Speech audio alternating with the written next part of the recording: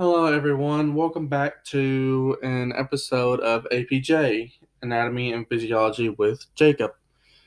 Today, we're going to go over something very important to me, and that is narcolepsy. This is a medical condition that I have and that my family have. It is basically a chronic disease of the central nervous system that affects sleep.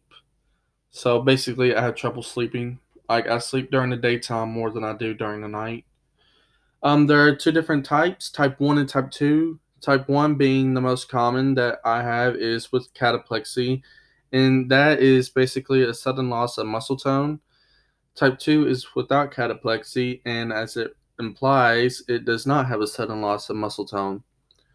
At the same time, though, type 2 narcoleptic people usually have normal levels of hypocretin, which is a neuropeptide that basically helps your brain control your sleep. In this episode, I'm going to talk about two organ systems that mainly affect and are affected by narcolepsy.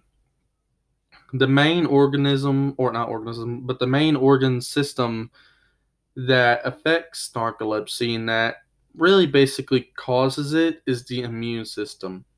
So the immune system will destroy certain brain cells that produce hypocretin, and this is all occurring in the hypothalamus because that is where the brain sends out orders that control sleep. The second system is the nervous system. Because the immune system is actually destroying these hypocretin cells or the cells that produce hypocretin, the brain and the nervous system is actually losing its control to do sleep. It is basically losing its ability to control sleep wake cycles.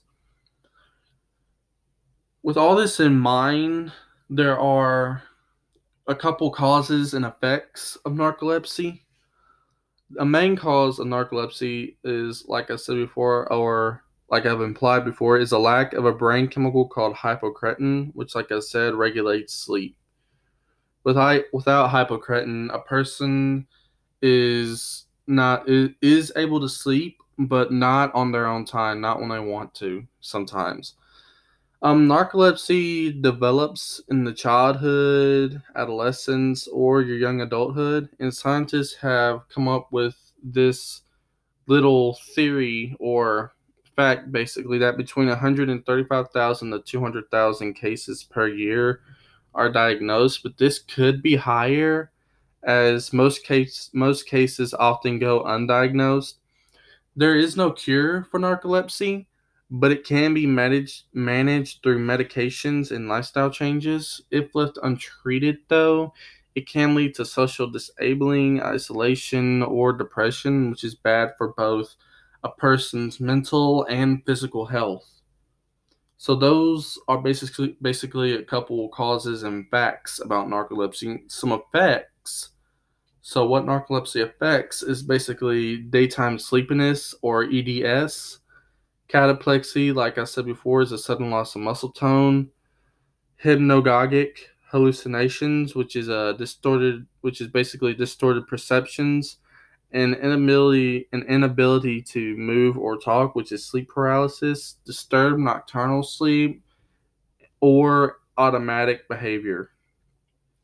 Personally, I have had an encounter with all of these.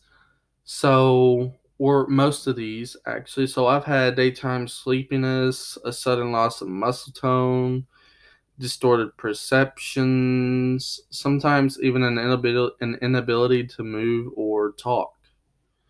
So because of this, I have medicine. I have a medication that I take for narcolepsy, and I exercise. I play video games. I do anything really that'll try to keep me awake.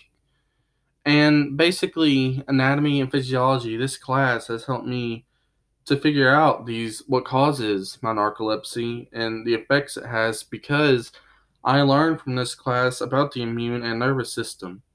The nervous system that basically controls all your different body parts, your emotions, feelings, and the immune system, which is supposed to protect your body from harmful bacteria and all that. But because of anatomy and physiology, I learned that the immune system is, in fact, the system that is actually causing me to have narcolepsy. Because, like I said before, it's destroying certain brain cells that produce hypocretin in the hypothalamus in my brain.